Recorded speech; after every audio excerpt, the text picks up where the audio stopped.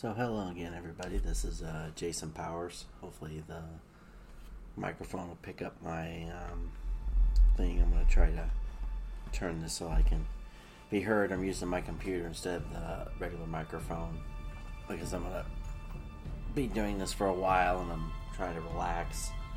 So today is 9/11. For most people, this is a reminder of where we were 20 years ago and the things that have transpired since then. I think it's important to realize that the world is different. There's many people who may ignore those things or think it's not as bad as it seems, or they say we're winning, or they're determined that we just need to buck up and see all the wonderful things we have. Meanwhile, we have people tearing down statues, cutting and running from Afghanistan, leaving behind $85 billion worth of military equipment. People are being rounded up in Afghanistan. We have a president who thinks that he's a dictator. He can tell people to take it back, and he's using corporate fascism to install that. And of course, there's people who say, well, we can work around that. He only said it for people with companies with over 100 employees. You can restructure. How long do you think you can dodge the bullet of this situation that's coming? You know, how many times are you going to bend over backwards for this regime and let them force this shit down your throat? The answer is you're not. You're not going to be able to do it for very much longer. So we're going to discuss that more today. Next up is James Corbett.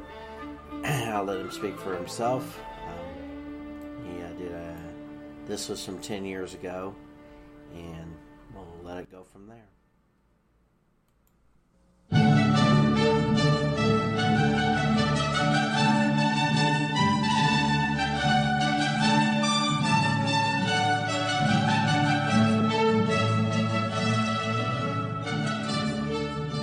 On the morning of September 11, 2001, 19 men armed with box cutters, directed by a man on dialysis in a cave fortress halfway around the world, using a satellite phone and a laptop, directed the most sophisticated penetration of the most heavily defended airspace in the world, overpowering the passengers and the military combat-trained pilots on 4 commercial aircraft before flying those planes wildly off course for over an hour without being molested by a single fighter interceptor. These 19 hijackers, devout religious fundamentalists who like to drink alcohol, snort cocaine, and live with pink-haired strippers, managed to knock down 3 buildings with 2 planes in New York. While in Washington, a pilot who couldn't handle a single-engine Cessna was able to fly a 757 and an 8,000-foot descending 270-degree corkscrew turn to come exactly level with the ground, hitting the Pentagon and the Budget Analyst Office, where DoD staffers were working on the mystery of the $2.3 trillion that Defense Secretary Donald Rumsfeld had announced missing from the Pentagon's coffers in a press conference the day before, on September 10th, 2001. Luckily, the news anchors knew who did it within minutes. Osama bin Laden. The pundits knew within hours. Osama bin Laden. The administration knew within the day. Terrorists who committed these acts and those who harbored them. And the evidence literally fell into the FBI's lap. That a hijacker's passport was found blocks from the World Trade Center crash site, if you can believe that. But for some reason, a bunch of crazy conspiracy theorists demanded an investigation into the greatest attack on American soil in history. That investigation was delayed, underfunded, set up to fail, a conflict of interest, and a cover-up from start to finish. It was based on testimony extracted through torture, the records of which were destroyed. It failed to mention the existence of WTC-7, Able Danger, P-TECH, Sibel Edmonds, OBL and the CIA, and the drills of hijacked aircraft being flown into buildings that were being simulated at the precise same time that those events were actually happening. It was lied to by the Pentagon, the CIA, the Bush administration, and as for Bush and Cheney, well, no one knows what they told it because they testified in secret, off the record, not under oath, and behind closed doors. It didn't bother to look at who funded the attacks because that question is ultimately of little practical significance. Still, the 9/11 Commission did brilliantly, answering all of the questions the public had, except most of the victims' family members' questions, and pinned blame on all the people responsible, although no one so much as lost their job, determining the attacks were failure of imagination. Because Nobody in our government, at least, and I don't think the prior government that could envision flying airplanes into buildings. Except the Pentagon, FEMA, NORAD, and the NRO. The DIA destroyed 2.5 terabytes of data on Able Danger, but that's okay because it probably wasn't important. The SEC destroyed their records on the investigation into the insider trading before the attacks, but that's okay because destroying the records of the largest investigation in SEC history is just part of routine record keeping. NIST has classified the data that they used for their model of WTC-7's collapse, but that's okay because knowing how they made their model of the collapse would jeopardize public safety. The FBI has argued that all material related to their investigation of 9/11 should be kept secret from the public, but that's okay because the FBI probably has nothing to hide. This man never existed, nor is anything he had to say worthy of your attention, and if you say otherwise, you are a paranoid conspiracy theorist and deserve to be shunned by all of humanity. Likewise him, and her. And her, and him. Osama bin Laden lived in a cave fortress in the hills of Afghanistan, but somehow got away. Then he was hiding out in Tora Bora, but somehow got away.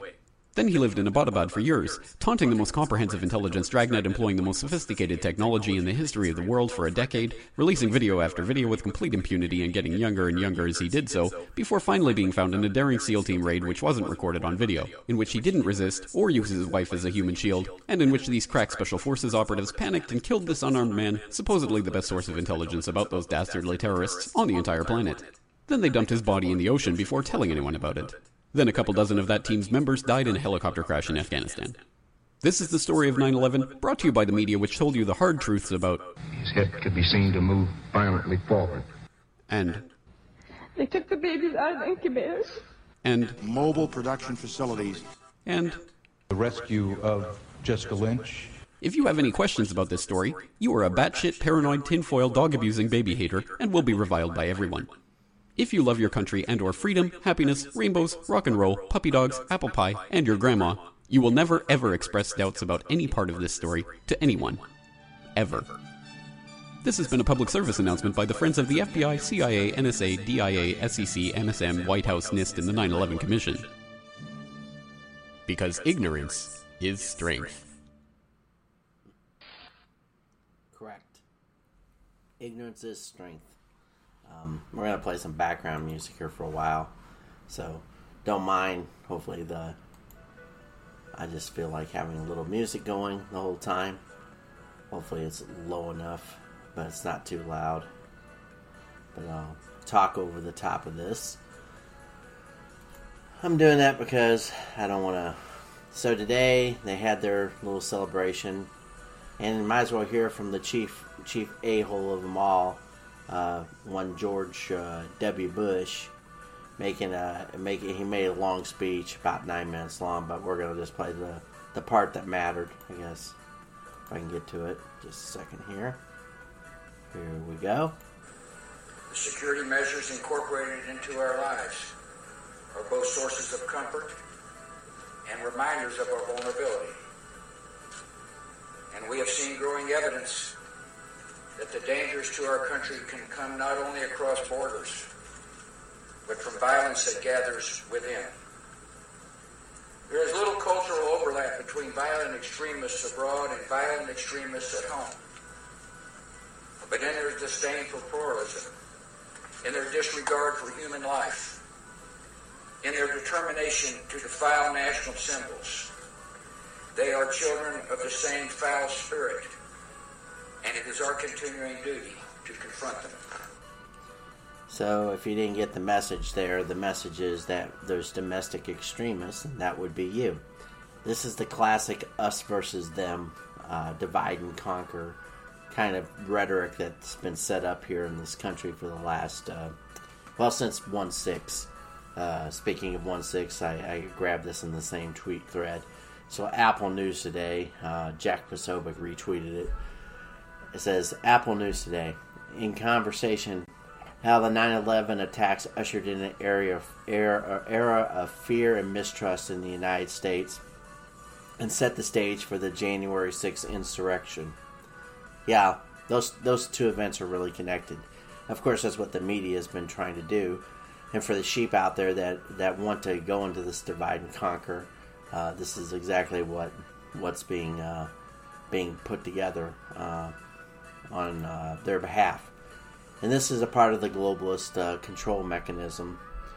Whether you can include plenty of people inside that control mechanism. just because that's just the way it is. This is what they've been running on everybody for the last, since time immemorial. I'm going to get off Twitter here. That was on a Twitter thread that I'll leave in the link in the description. Yeah, when we talk about conspiracy theorists, I'm not going to pretend to know 9/11 inside and out, because I don't. I know where I was on 9/11. I got a little story behind my own life there. That I was actually in Marion County Jail on 9/11 in Indianapolis, Indiana. So when you're inside a locked cell and you're watching or seeing it on closed circuit TV, there was a TV behind a little glass enclosure, as in a box, probably 13-inch or something along that line. So it's black and white or very grainy, and they usually had the news going on in there. It was a cell block 2B at Marion County Jail. So yeah, very specific. I know exactly where I was because I had been there for about 4+ months at that point. And I remember we had usually about 8, I think it's about 8:30, I think we had breakfast, which when you talk about breakfast in jail, it's usually just a bologna sandwich or a little bit of bologna sandwich, a juice box thing, and a cookie. Something just enough to give you some carbohydrates. They have to. I think they have some kind of requirement to give you about 1,800 to 2,000 calories per sitting. Of course, you're locked up, so you're not. Some people work out a lot in jail. Anyway, so when it was happening, one of the things is you can't. It's not like you can call anybody. There's 2 phones, and it's very busy getting a hold of people. I don't even know if I reached my mom that day. When I say busy, it just, at that point I probably had, I don't know, I ran up a huge phone bill with my mom and whatnot. Because they charge you per minute. It's like an ungodly amount, but whatever the case may be, there's no control. That's the thing. That's the important part of this. And, of course, people are dying. And you see that on TV. You see the buildings. You know there's people inside of those buildings, and they're fighting for their lives. And there's all kinds of chaos. And you're thinking, is this going to be a bigger problem? And so, yeah, that's where you're at that particular moment in time. And lots of other people were in different places, and they have it's just like JFK, which in the little bit that I just played, that was discussed, though not at length, from James Corbett. That was from 10 years ago, and he just did another video this week on a retrospective, but I'm not going to play that. But I appreciate he did a long analysis of 9/11. He includes a lot of people that we still know about and hear about today in that analysis, but I'm not going to go into it. Like I said, I'm not an expert on 9/11. I don't pretend to be. I never will pretend to be. But it is fishy, at least from looking at it and the things in the imagery and the controlled fall of the buildings. When I say controlled, it wasn't. It didn't fall sideways. It didn't fall. It didn't. The damage it was done. The airplanes did not take down the buildings, at least not from my estimation either. And so you start to wonder, and of course, the people that were involved in it obviously will never ever come to any justice. There was plenty of things going on. There was plenty of reason to do certain things. Ever since that time frame, the United States has become less safe. That's true, because the government has overreached into our lives through the Patriot Act, through stripping us of our rights. They've made us the enemy. They've gathered intel on us. The internet is a control mechanism. used by the powers that be, the globalists. And this is where I'll go off track here a little bit and say the sidetracking is my hypothesis is every time in human history that the population becomes a bit too aware of their misdeeds, these people that are at the top of the food chain, the elitists that we know operate and do things to the destruction of our country and the destruction of our rights and freedoms, they create a massive crisis in order to reestablish control over the populace.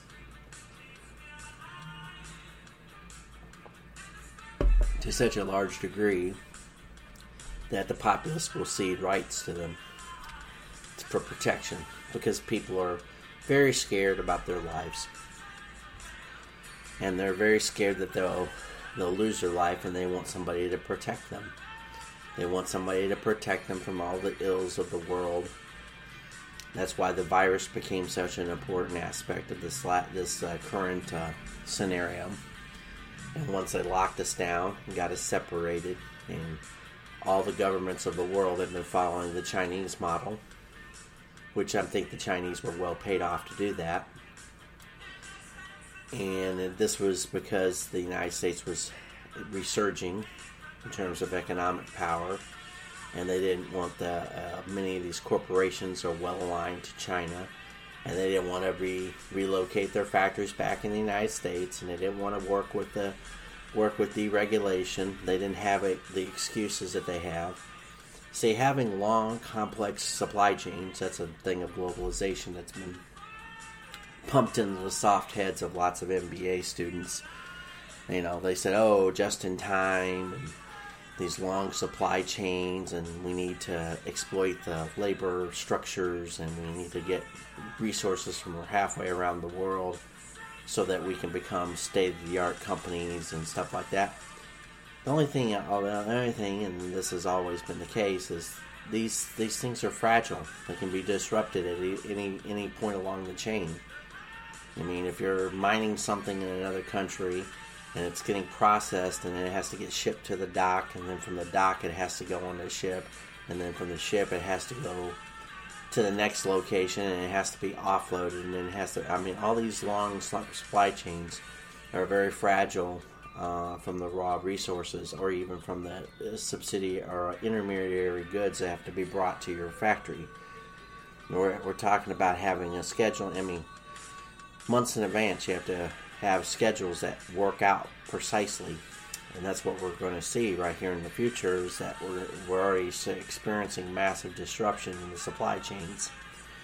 There's huge capital outflows and inflow. I mean, our central banks have pumped tons and trillions of dollars into the markets. This has caused the markets to double in a mere 18 months. Well, why do you think that is? It's not to your benefit. It's not to the average person's benefit. Sure, right now we have people that are still saying, oh wow, my 401k is really looking good. Do you think it's going to stay that way? They're not paying you off. They're taking it. They're going to take your money from you. The people that are going to know when this thing is going to happen are at the very top of the food chain. They're not going to lose money. They're literally extracting wealth from you while they can. They're going to get their trillions, and then they're going to make you poor. And they're going to, when they get their trillions, what do they do immediately when they get their trillions? I mean, this is scattered over plenty of people's hands, say several thousand globalist billionaires and multimillionaires. They're going to invest it in your land, your water, your resources, all the things that control you. They're going to buy up. They'll buy it up at a premium. That's what BlackRock has been doing. Everybody's been like, oh, real estate's getting so expensive. They're paying premium prices for this, and they don't see the gain or the con. If I pay 30% over the current asking price, and you're like, wow, I got extra money. Yeah. Let's say you got something for, say, for example, they paid you $700,000 for a property that used to be valuated at about $500,000. So they paid you a 28% premium. Well, when this crashes, let's just say the value of the dollar goes from being worth what it is to half its value. Well, then they didn't pay you a premium. They paid you. They screwed you because they didn't. That money isn't worth as much as you think it is. So to put that in common terms, so like I said, the example: say you had a property that's worth $500,000, and you sold it to them for $700,000. Well, now the value of the dollar is dropped by 50%. So the $700,000 is only really worth $350,000. So what did they just do? They took away $150,000 worth of your wealth in the process. That's a very rudimentary example, but that's exactly what they're doing. They're doing that to a lot of people because inflation. See, I mean, I don't know if we're going to have that kind of catastrophic inflation, but it very well could be the case. It'll certainly be enough of a case to where they're going to benefit more than you are. They always win. Let's call it this way. The globalist royal agenda always wins, or it has always won. Because the one thing while they're doing this to you, they're stripping people of their rights. They're pitting us against each other. There was a tweet today, matter of fact, that New York Post put out was about some Texas man supposedly murdered a lady and her husband due to their voting for Biden. Now that's a sensationalized headline, and from that sensationalized headline, there's going to be a bunch of dumbasses out there that are going to go, ooh, I'm going to be attacked because I voted for Biden. No, they're doing that to set you up to make you think that they're trying to demonize anybody who voted against Biden. That's what the George Bush did. Now, I'm going to try to avoid the elephant in the room because I think that's also a false narrative. But for the example, for argument's sake, just quickly, they're trying to make it us versus them. Who voted for him, Biden, and who voted for Trump? If Biden was so popular, why has his popularity dropped so much in the past 7 or 8 months or 8 months? It's because he was never legitimately elected to begin with. Irrespective of that, say what you will. I don't particularly care for the way Trump has handled himself on, for example, the vaccines. He should have came out after the results of these McDonald's vaccines, which this is exactly what they are. They're fast food vaccines that don't work and are going to cause catastrophic injury to a lot of people in this world. That's my opinion. I'm not a doctor. I'm not going to pretend to be one. But based upon what we read, based upon the science that's going on, based upon the number of cases that are escalating due to people who are vaccinated, not unvaccinated. The CDC is lying about that. The CDC picks and chooses what data they want to massage out to you. They're also trying to censor ivermectin. They're censoring hydroxychloroquine plus zinc.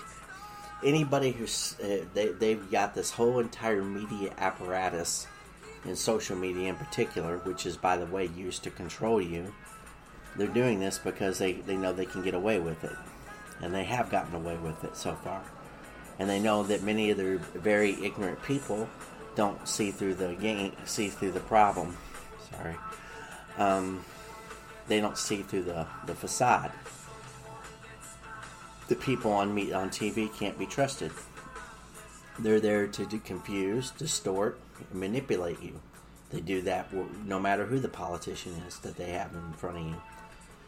There's very few people that are worthy of following and trusting anymore, because the people that would have the most to help, most reasons to help you, they can't allow them to show you the trick, show the magic trick, to show you this is what's been going on for thousands of years.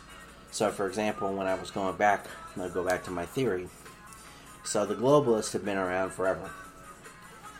Kings and royalty, whatever the known world was to them, they have to control the people. They control the people through fear. They control them through buying them off. They control them through the us and them. That's why you always see wars being used. And when they have wars, they have to have them financed. And wars are costly. They have to pay off and bribe people to get them to work to do things, because obviously there's a great amount of risk if you're involved in some kind of confrontation.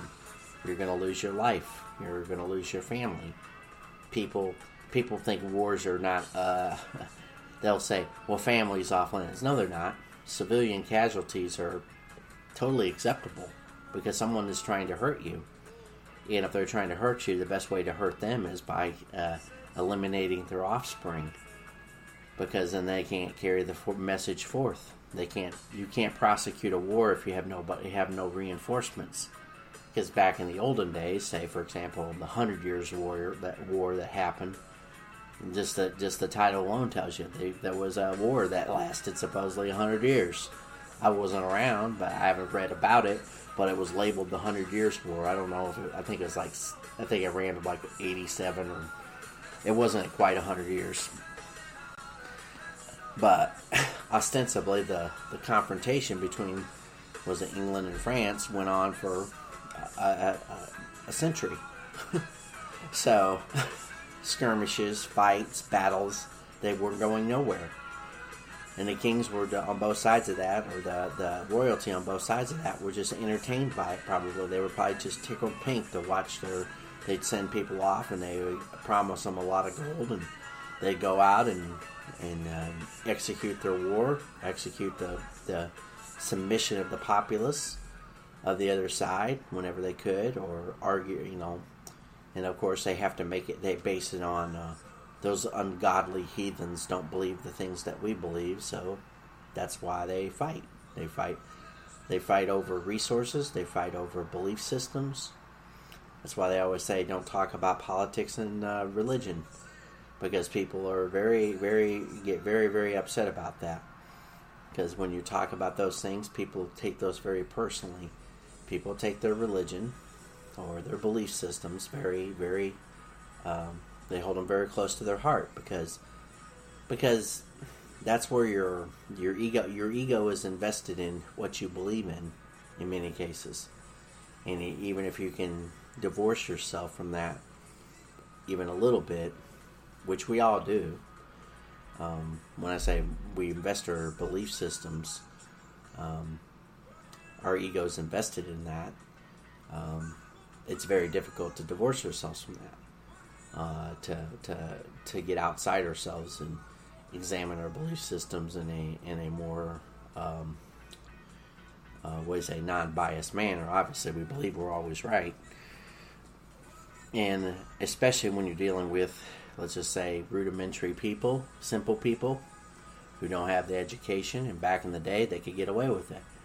See, only the kings had, access to books and access to tutors, and the intelligentsia of the day were very, very sparse.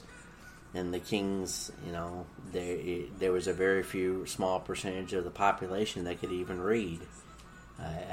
But as time progressed, we've obviously adapted and developed to where the vast majority of the populace can read and access the internet, and that's a thing too. So information becomes very valuable, and misinformation and disinformation becomes even more valuable, because that's how you control the population. Because many people believe everything they hear, or believe, even when they say they don't believe everything they hear, they kind of do. They're not going to admit to you that they've been bamboozled. They're not going to admit to you that they don't know everything about everything, because nobody can possibly comprehend or put all this information together. I think it would be too overwhelming, even if you could literally download it into your head, which of course is part of their plan too now. This transhumanism push. There's certain intelligent people at the top of the food chain, supposedly these global sociopaths, psychopaths, that would gladly like to download this information into their head and have access to it, and have instant access to everything. They turn their head into a supercomputer and then have all the resources. But they're trying to upgrade, they're still fiddling around with that. If they were where they needed to be, they would have already been there. But what better way to do that now than to turn 7 billion people into guinea pigs? So the vaccines and the potentiality to distort and contort DNA structures, we become a nice, useful tool to experiment on. I think that's exactly where we're at. They're experimenting on all of us. They don't see you as anything more than somebody to be controlled and distorted into submission.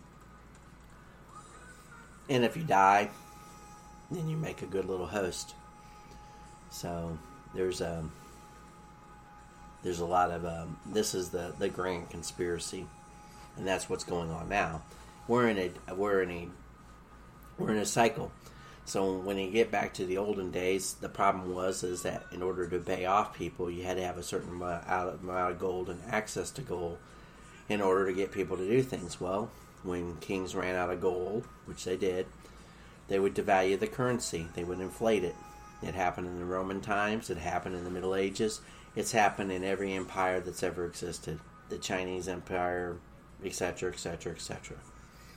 Kings only are lauded for winning when you get to face defeat, and defeats were brutal for them. Can you imagine back in the day if you were a king of a tribe or something and you were beaten in battle, and if they captured them, you know, the egos of these people had to be put out for all to see. So they'd have a big spectacle, and then they would put the king to death, the defeated king to death, or the defeated vanquished, forever.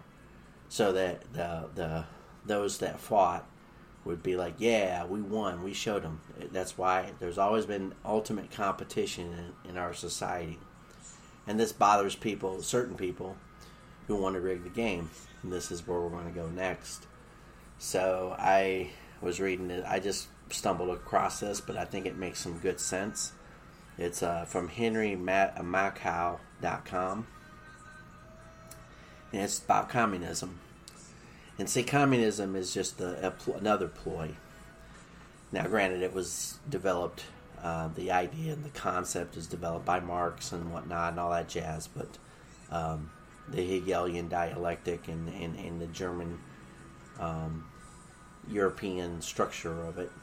But this is no different from any other. This is just, I guess you could say that this is why it's such an appealing. It's like it was a philosophical antithesis to United States constitutionalism and individual freedom. See, we here in this country, and we have been bamboozled for a long time about this, but we here in this country have been being hijacked for the last 100 years or more, or even essentially since the Civil War. The Civil War wasn't even fought over what they think it is. The Civil War is fought over trade. Even I didn't realize this until just recently, or not recently, but like I said, the last 10 years. So our Civil War, slavery was a very useful tool for the South in some respects, and they wanted the trade mechanisms had to go on and continue on. And there were powers that be that wanted those things to continue the way they were, even though there were better techniques and philosophies around the world, or there was improvement through industrialization. Well, like anything, people like to protect their investments, and so, but to make it about states' rights, which was what it was turned into, that was a way to get people to sign on, because philosophically speaking, in our Constitution, states' rights are important. So you had this us again. There's always really two sides, but amongst the two sides, there's also other interest, or there's major interest and minor interest, and major reasons and minor reasons for people to do things. And I'm not going to pretend to be a Civil War expert. I'm not. But ostensibly, that's the grand strategy and the grand scheme of things. We managed to come back together after that that Civil War happened. But communism was in the works, or was being used probably by the 1870s in Europe. The Bismarckian establishment of the welfare state. There was France had some mini revolutions. The 1871, I think it was also the French-German War was fought. So you've always had these communist forces. They try to pit the worker, but the thing is the workers are just being used and exploited by the globalists. They're being exploited by the elite.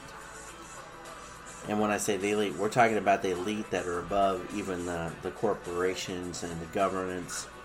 They're in the background with their little fingers, and they're causing these people to dance. They embed their little spies and philosophies and go from there.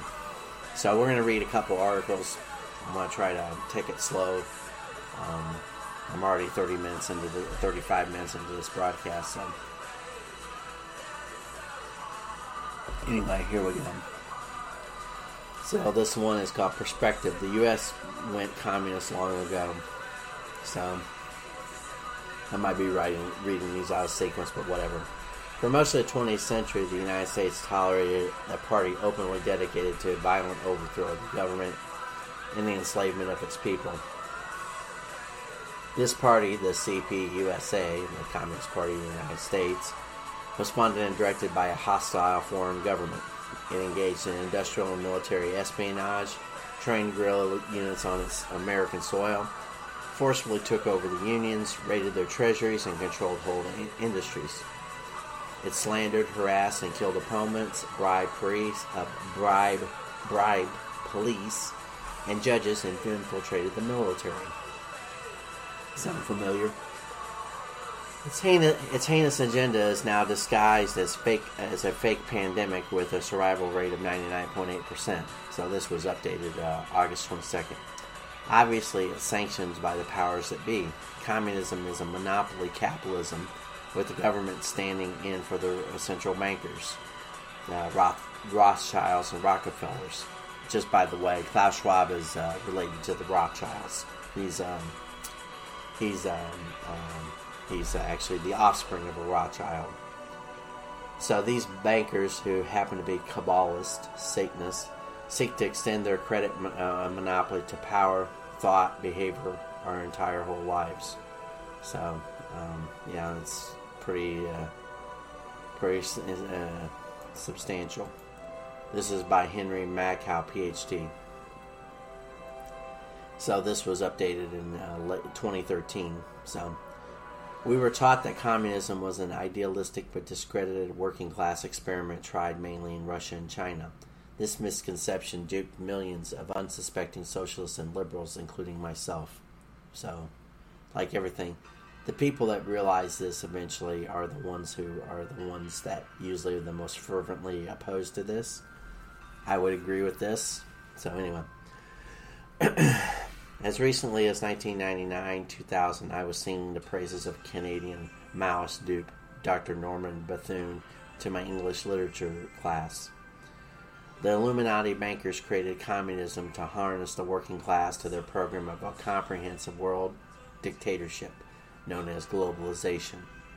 The Illuminati is a satanic cult, and he calls it a Jewish Kabbalism, which I know there's a video out there that I could reference, and I might go back to it, but we'll leave it there for now. It spawned communism.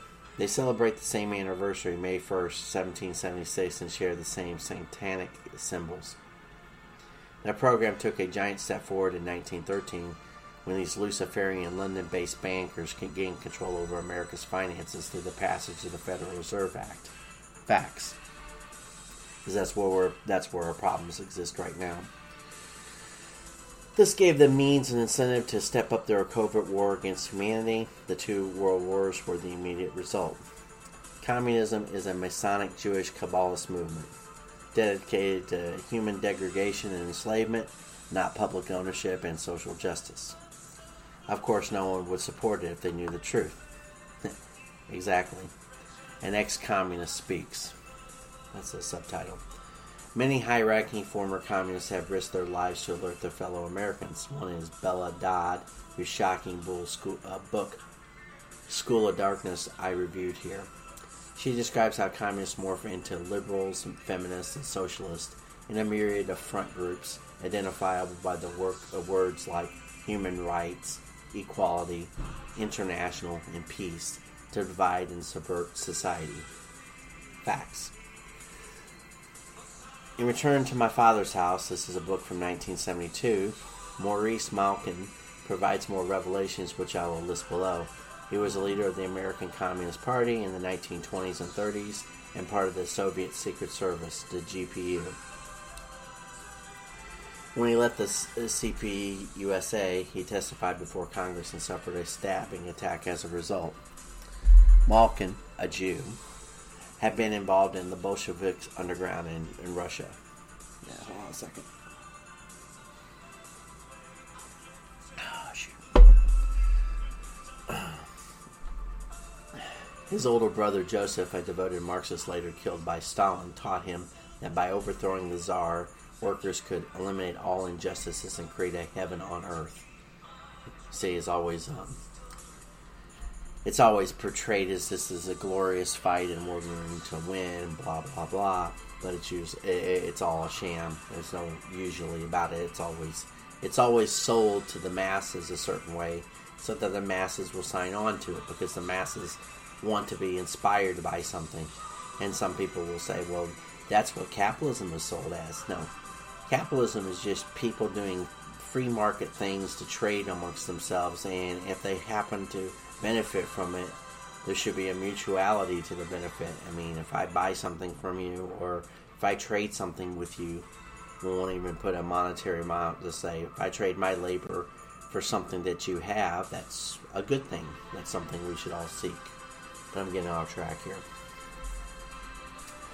All problems were due to the class war. The dogma of the Duke went like this. Quote, the capitalist bourgeoisie owned everything, yet the working class did all the work. The mission of the working class was to take through violence what rightfully belonged to them.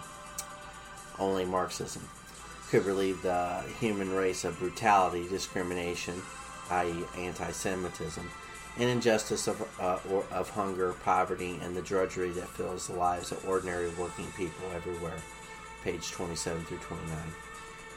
Malkin immigrated to New York and took the ersatz religion of a worker's heaven on earth with him. Lev Bronstein, Leon Trotsky, a close family friend, taught him bullets, not ballots, would liberate the workers. His brother, Joseph, was one of the 150 to 175 mostly Jewish radicals who left for Russia with Trotsky in 1917 aboard the SS Christiansford. Banker Jacob Schiff financed them. And if that name rings any bells, Jacob Schiff happens to be, I think, either the great-grandfather of Adam Schiff. So, yeah. Just so happens we have little threads in history that connect back to the present day. There's no happenstance. This is, like they say, where there's smoke, there's fire, or there's no coincidences. The ship was stopped in Halifax, and the occupants interned. My reading is terrible. Despite or because of Trotsky's public declaration that they were going home to Russia to dig the grave of capitalism, Woodrow Wilson intervened on their behalf. Rothschild's agent Edward House controlled Wilson. There you go. The Illuminati bankers despised free enterprise because it involved competition and market forces. It allows other people to opportunity to prosper and be free. They favor monopoly or state capitalism and the abolition of private property because they own or control everything and everyone. Of course, this is disguised as public ownership, but they control the government and its wealth. Sound familiar? It should, because this is what we're going through right now. So, elite subversion. Thus, for most of the last century, the United States has tolerated a party openly dedicated to the violent overthrow of the United States government and the enslavement of its people. Yet, all the while, our highest elected officials defended it as a harmless, idealistic enterprise. Some of my best friends are communists, FDR famously said. Malkin testified that Adlai Stevenson, as Assistant Secretary to the Navy Secretary Knox, sabotaged efforts to curtail communist activities. In 1956, Eisenhower liquidated all anti-subversive sections in the Immigration Department and halted deportation and prosecution of known alien communists. He stopped prosecutions of communists under the Smith Act, giving the party a chance to regroup and organize new mass fronts. I did not know that about Eisenhower doing that, but it would surprise me, but then again, he probably thought much the same way, that communism had been defeated in his mind, or he didn't want to seem threatening or mean or whatever. That's usually what normally is the case. But anyway, the liberal media marginalized and ridiculed as right-wing fanatics people who warned of communist threat. To this day, people don't accept that the Rosenbergs were indeed Russian spies. The House of Un-American Activities Committee is portrayed as a witch hunt. Communism is nothing but a sugar-coated goon squad for the Illuminati bankers. Malkin reports that the Communist Party of the United States even had a formal alliance with the Mafia, another Masonic sect. Moscow provided the Mafia with heroin to sell to the United States. The Mafia lent money to the Communist Party, provided the muscle for taking over the labor movement, and disposed of enemies or members who woke up. One communist leader, Juliet Stewart Points, was kidnapped, killed at sea, and thrown overboard. The Mafia also distributed counterfeit U.S. dollars printed in Moscow. This sounds a lot like a CIA operation, too, which we know the CIA and the Mafia were actually kind of tight back in the late 50s, early 60s. Following Stalin's example, American communists robbed banks, calling it expropriation. Appropriation. You get the idea there when you hear about, appropriation. This is expropriation. Linguistic tricks. There's lots of linguistic tricks, and the communist toolbook is about using language to control people's thoughts and behaviors, because people like to believe in very simplistic ideas that make them think that everything's being done for their benefit, but in reality, many of the things that are inculcated or indoctrinated into their mind are bullshit and lies and deceit, because the people that are controlling these mechanisms, see, like everything, there's an organizational structure to the globalists. When you're, put it this way, if you're worth a certain amount of money in the world, let's just say, I'm using money, this is the measure of wealth, but you have access to enormous amounts of wealth to give to other people. You can think of all kinds of ideas, send out your well-trusted friends, and set up organizations like the Rockefeller Foundation. The Rockefeller set that up. The Gates Foundation, which is a eugenicist-related, foundation that has bought up the entire health field and has doctors in it that are maniacal. When I say they're maniacal, they are pushing these vaccines, and they don't have any oversight, and they work at the behest of the government to do whatever it takes to get us inoculated with this evil vaccine. And they have no criminal liability.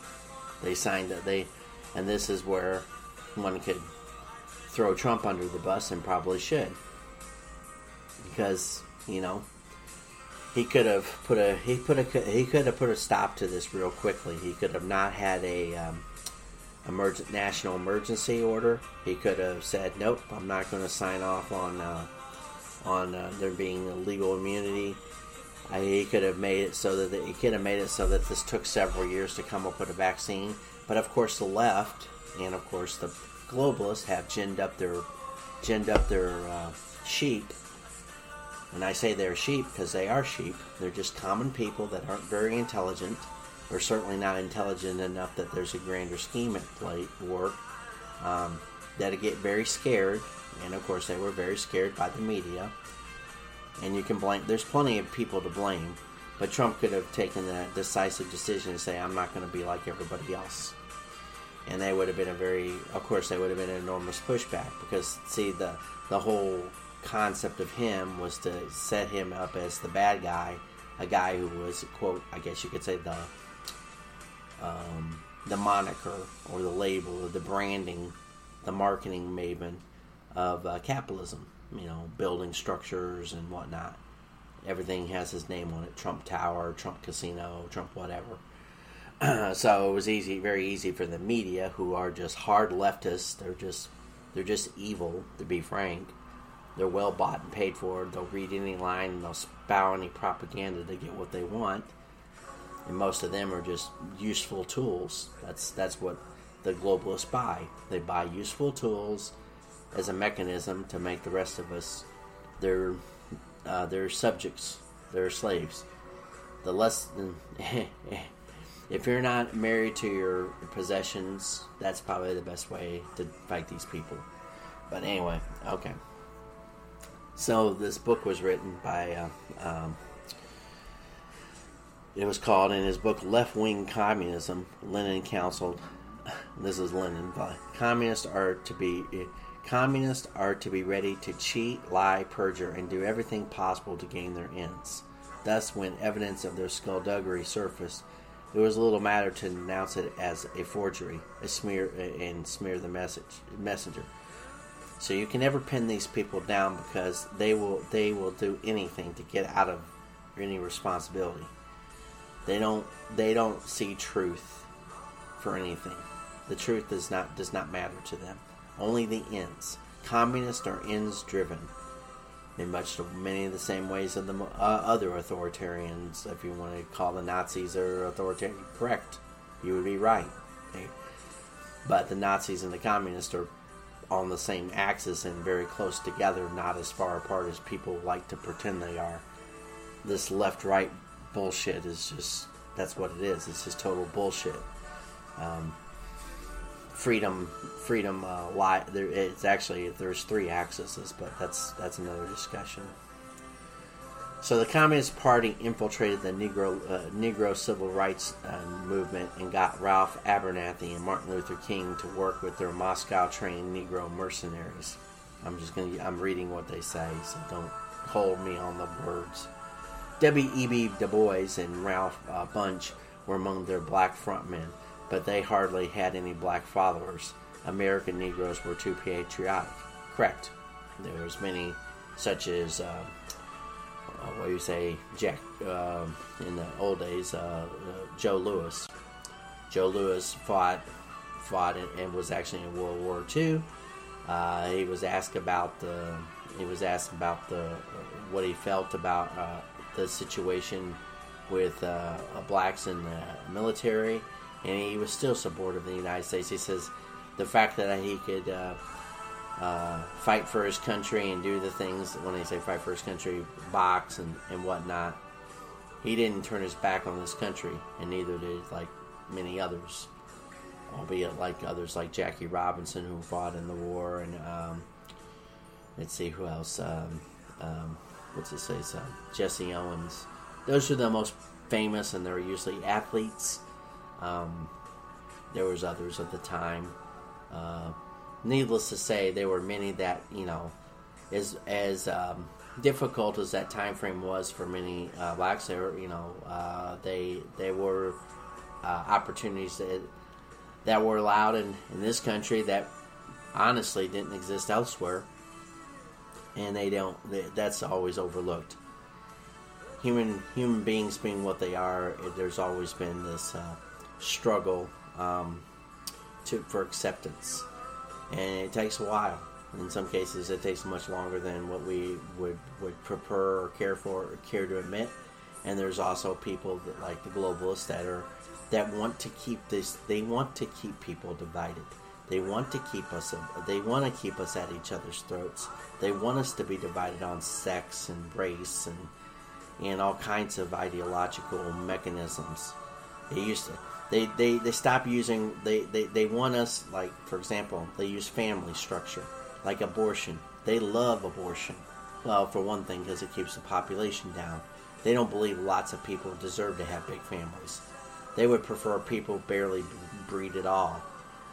But, of course, amongst the globalist class, if they decide to have many illicit affairs and have bastard childs and children out of wedlock, it's all well and good.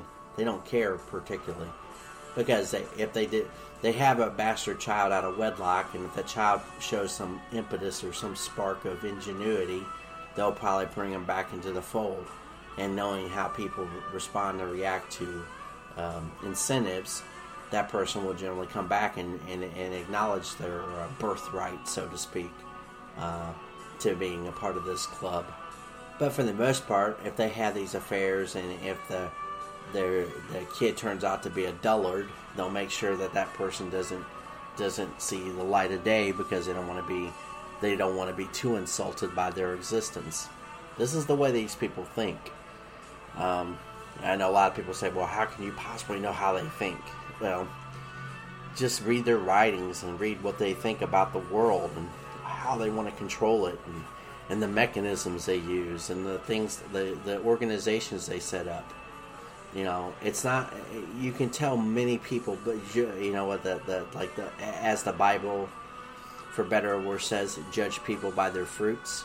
Well, if a person produces an organization that has a stated mission but does something totally different, that should tell you what the kind of person who heads the organization. They're not setting up they didn't set up the organization to function based upon some high ideals that they've espoused. Rather, they set up the organization to control other people, using money and incentives and ginning up, using propaganda and ginning up emotion amongst the lower classes, because the lower classes aren't going to be too aware of this stuff. So here's to the next part. Sorry to get off on a soapbox. So back to the article. The Reds realize the only way to weaken our country is by dividing it through anarchy and chaos, Malkin writes. They had more luck with women. The communist attitude to women is instructive, since the second wave feminism is communist in its origin. Feminism is recycled class war adjusted for gender, just like using race as being recycled is just class war. So the cultural Marxism is probably what the best way to describe it is. Young female members were used on the waterfront to recruit sailors and longshoremen and bring them to party functions. Girls would always be found in the communist summer camps doing the party's bidding, plus offering a little enjoyment on the side. You can figure that out. The party believes that the only laws and morals are communist morals. Communists do not believe in family institutions or morals, so everything is free. Exactly. Free love, like the 1960s. The idea was to subvert and turn the family, and of course that's why everything turned into such a shithole. The whole hippie generation. Man, you should just be free love, man. You should just let people just hang and do their thing. You know, that's just me mocking them, but and lots of people bought into that because, you know, they'd say, well, you should be liberated. You know, they use language like that, liberated. You should be totally liberated. It's basically to divorce you from your responsibilities. Communists don't want you to. They want you to be very, because once you get divorced from your responsibilities regarding family or motivations and whatever, they're controlled. You're controllable, because guess what? When you're that divorced from those things, guess what happens? Society collapses. Monetary depression. What happens when those things happen? You don't have a foundation. You don't have a job. You don't have any savings. You live in the moment. You're not storing up savings. You don't have property. you don't have a good foundation, you don't have a good, a working network of people around you who support you, because you've been freewheeling it all the time. You haven't developed relationships that people think they can trust you, because you've been too busy running around, in the case of women, whoring yourself out to the highest bidder, or whoever gives you the next little bauble to put on your ears. In the same way with men, men that are young and attractive and whatever, they go out and sow their seeds all over the place, but yet they're not doing anything important for their lives or for the long term. Short-termism, that's the best way to call it. And Americans do have a short-term window of thinking, and the shorter the better, because that way they can exploit you the best. If you don't have a long-term plan or goals and objectives, and I'm not talking about getting a degree or any of that shit, I'm talking about like developing a business, developing a good family, developing a cohesive network of people that you leverage for not just from an economic standpoint, but you leverage them for support and guidance and intellectual stimulation. They say you are a product of the 5 closest people in your life. And by that I mean, if you know 5 people that are really smart and successful and ingenious, chances are some of that's going to rub off on you and make you a more stable person. If you know 5 people around you that are slackers who constantly do drugs and are getting in trouble or having rando sex every night, and that's all they do, and those 5 people are in your life for several years or 5 years, where do you think you're going to be? If you're only spending time around people of that regard, chances are that's going to rub off on you and make you the person that you are. So there's that. That's just an ideal example. That's a counterpointing example that shows you how the communist works. The idea is to subvert your life so that you will be a slave to them again. And who better to do that? Isn't just the intellectual the educational system, or that's why they infiltrate education and media, because those are the things that most people come in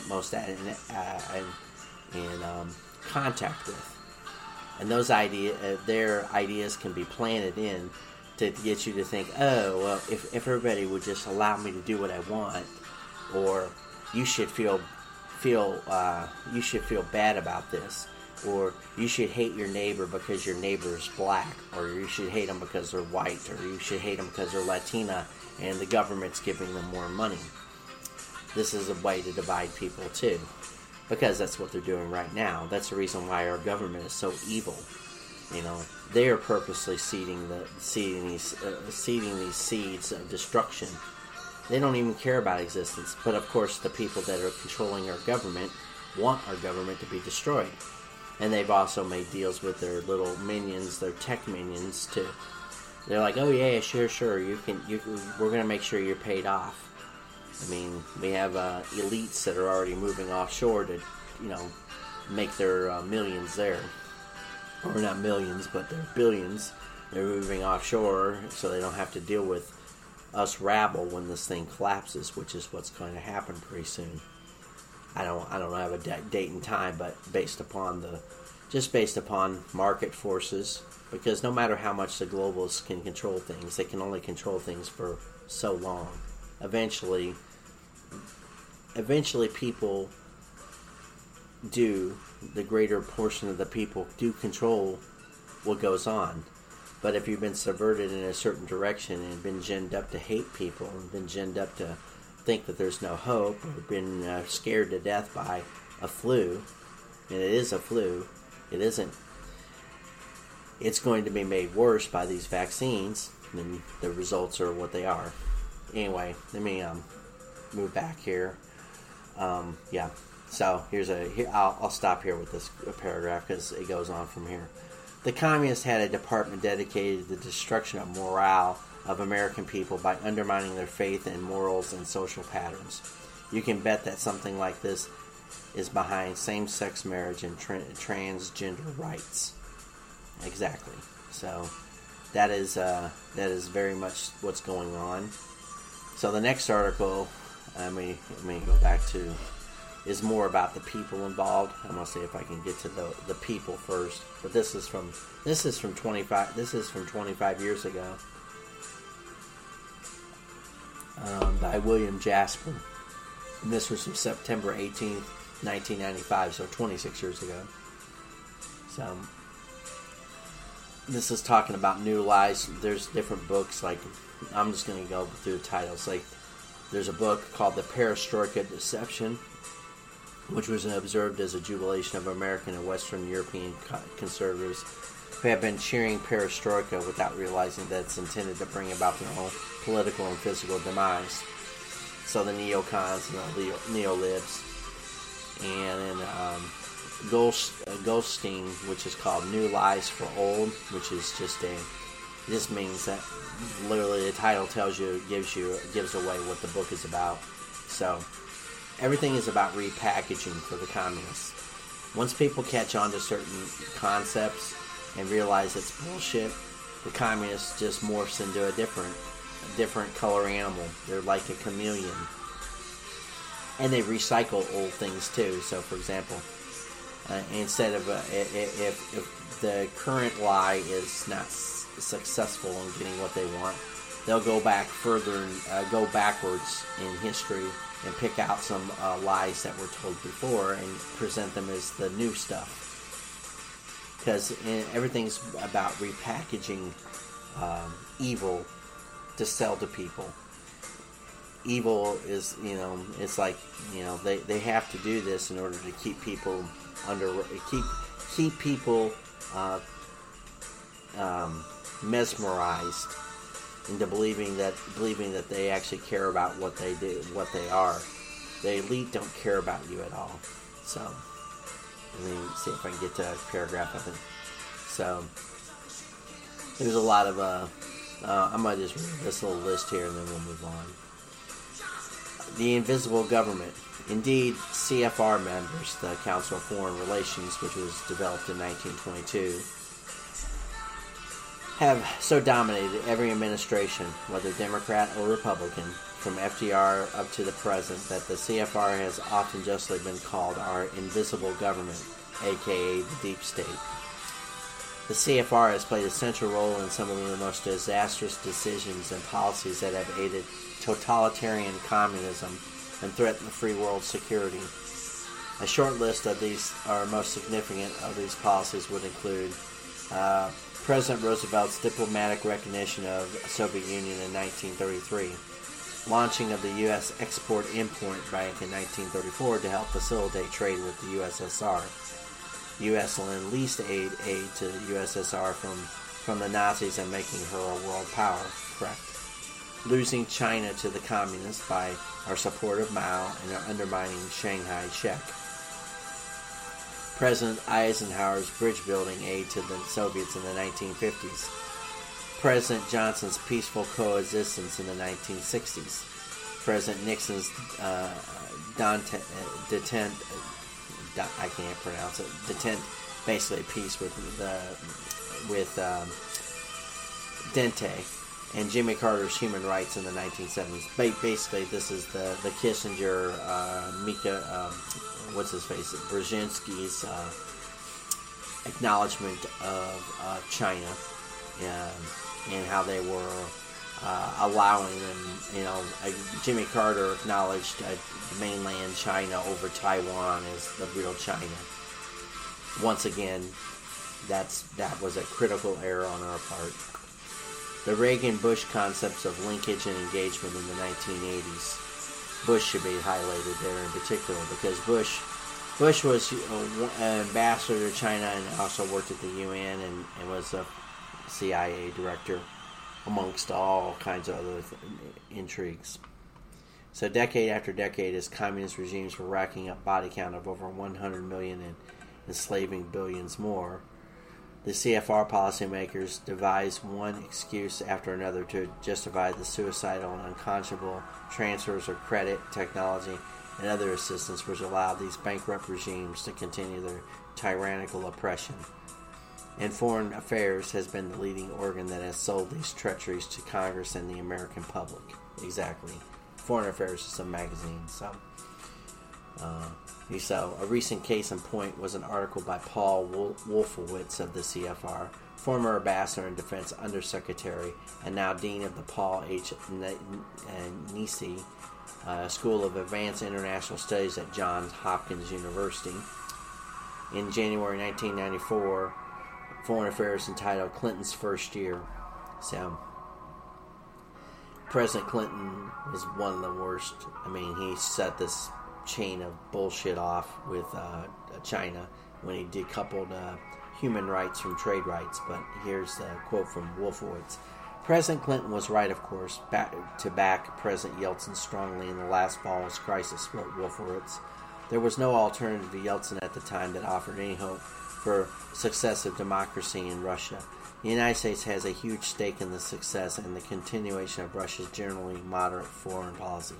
Moreover, said Wolfowitz, the end of the Cold War has made cooperative action through the United Nations newly feasible in many cases by eliminating the threat of a Soviet veto. The United Nations is an evil organization, and we should probably do whatever we can to destroy it. That's just my 2 cents. And by destroy it, I mean literally bring it to its knees and get it out of the way. These globalists are nothing but a parasite on our society. They want global communism, and right now they're at the precipice of achieving that goal. There are many that still serve masters in the global conspiracy. When I say they serve masters, they're part of these $100 billion corporations around the world who espouse diversity and inclusion and all this other garbage. And it is garbage because they don't care about the people. What they want, they create layers of management. They hire up these people and give them the ostensible belief that they're actually good people or they're serving a good mission. But in reality, they couldn't care less. The people that pull the strings of the corporate CEOs and the policymakers in Washington, D.C., the think tanks, the agency heads, the people that are in the cabinet of the current administration and all the other administrations going back forever, they're being pulled by forces from Wall Street who are also being manipulated. When you find out that Larry Fink BlackRock has $9.5 trillion under management, Larry Fink isn't me looking at him. He's just another putz. But he's being pulled by other forces, including people like Gates, and Gates is being pulled by the Rothschilds and the royal family, and then of course the Chinese are involved in this to a lesser degree. And when I say to a lesser degree, it's only the problem is our corporations are so aligned with it that right now there's multiple factions of the globalist conspiracy that are fighting against each other. And when I say fighting against each other, matter of fact, Soros just wrote a piece, and the Chinese called him out because basically the Chinese want to rule the world. They embedded themselves into our U.S. administration, and they know all the dirty deeds of our current administration, and I'm sure they're threatening them. They're threatening them and blackmailing them. It's very obvious. And I say it's very obvious because look at the policies that they're promoting and the ways that they're trying. Of course, they want to collapse. Of course, they want to collapse the United States of America. The Chinese do, and so does our government. But they want to use. China has already come out, and they want to be seen as the shining example that everybody should believe. So Chinese propaganda machine is working overtime. And they have millions and millions of people that are destitute, that they throw them a few bones and scraps and they can make them do whatever they want them to do. So they turn them into, they're the ones that generate the propaganda and make them seem like they're better than they are. It's quite amazing how many lies are being told to everybody around the world. And I'm not saying that I have the 100% truth meter, but you can tell when people are lying to you because they're not willing to tell you like it is. They're not willing to actually address conversations in a direct manner. They're too busy trying to sell you something, tell you a fib, or they're hiding the truth, or they refuse to. They always are. They're more interested in selling you. Like say for example the vaccine. They know this is hustled. There's nothing there has never been a vaccine that's reached this level of approval in the FDA within a year of it being released. It just doesn't happen. It never has. But of course now, because of Pfizer and all these other companies have such a powerful board positioning that the FDA is compromised, the CDC is compromised. All these organizations are run by communists, and they're willing to put on the facade of legitimacy, so much so that they're willing to roll out a very dangerous mechanism with the mRNA technology that has never been approved, and they're going ahead with it because that's what this is all about. This is about getting it into your body and distorting and ostensibly, there's people that think it's a slow kill. It may very well do that. I think it's just the fact that they know that it doesn't generate the antibody response, that it wears off rather quickly. So it was developed poorly. It doesn't work in human beings. The animal testings prove that every animal testing that they've done on mRNA, the animals all die. So, and that was put out there by Robert Kennedy Jr., who's probably not as without, I don't know, he probably isn't as clean and he's when I say clean, I mean there are people that question his veracity on the anti-vaccination situation. And people say, well, how can you be so against vaccination? The reason why you should be against vaccinations is for all the chemicals they put inside vaccinations, and then they jam it inside these people. And we've noticed a significant rise in autism and other neurological and autoimmune diseases tied to vaccination over the course of the last 35 to 40 years.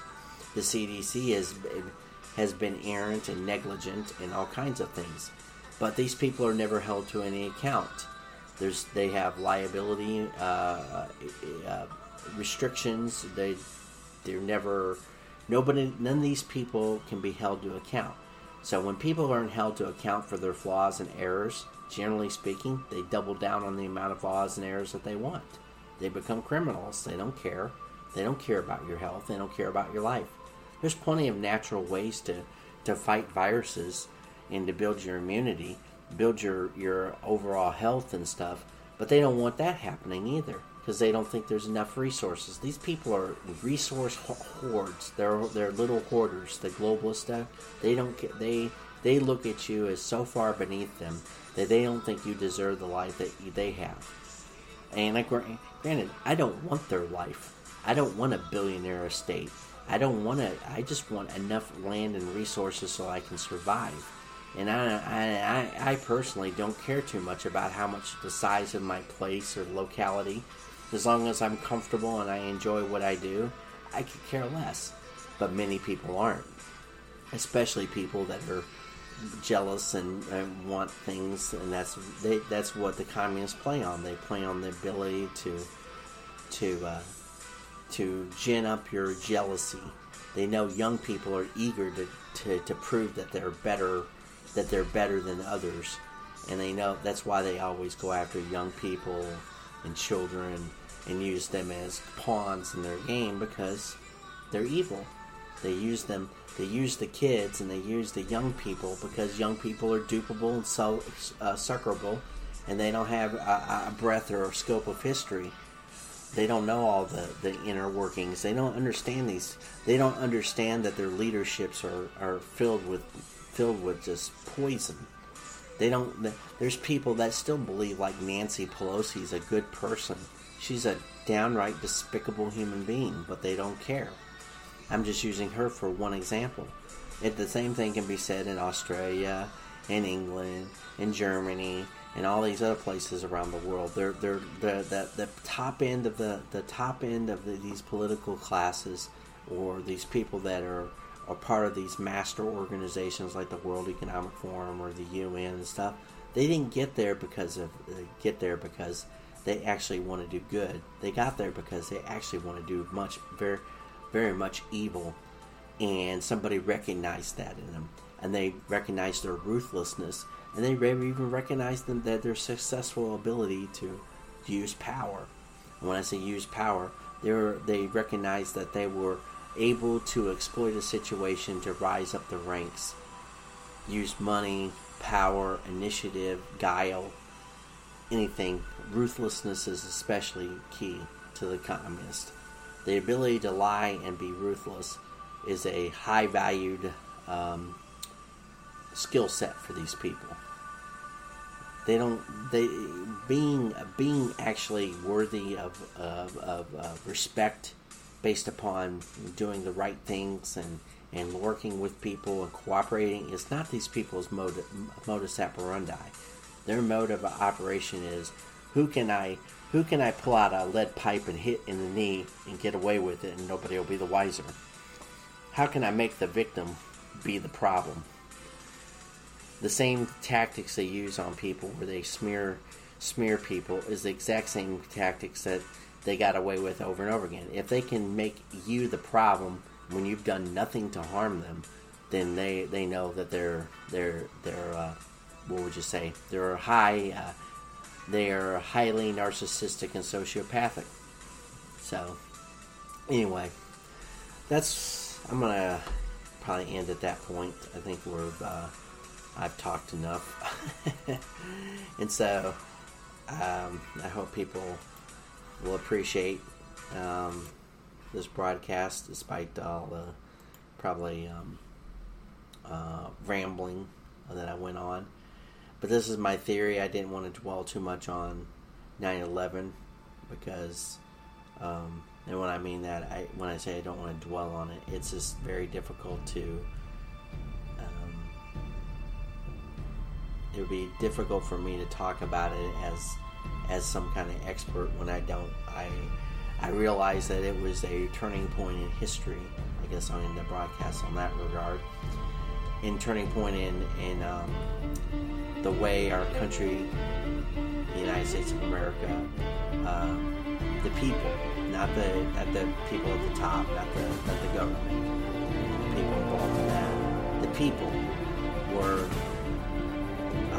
going to be subject to an experiment, which 9/11 was an experiment, and they achieved their goal that they could control the internet, they use the internet after selling people on the internet and the freedom of the internet. The people were the product. We were all the product of the internet. The idea was to get us addicted to it and then control us with it. Control us with the internet, control us with the Patriot Act, control us with mechanisms that stir fear. Social media, primary example. Who exactly was involved in all the social media platforms being developed? Was it really ingenuity, or was it just people at the CIA? There's been some hypothesis that the DARPA and the CIA supported Facebook, and then they could use that as a way to control and manipulate people. Social media controls people in ways that we're still, it's addictive. We know that people get loud and vocal, and they want that. They wanted a society that was ginned up from the bottom. So I'm going to leave it there. God bless the United States of America. God save the world.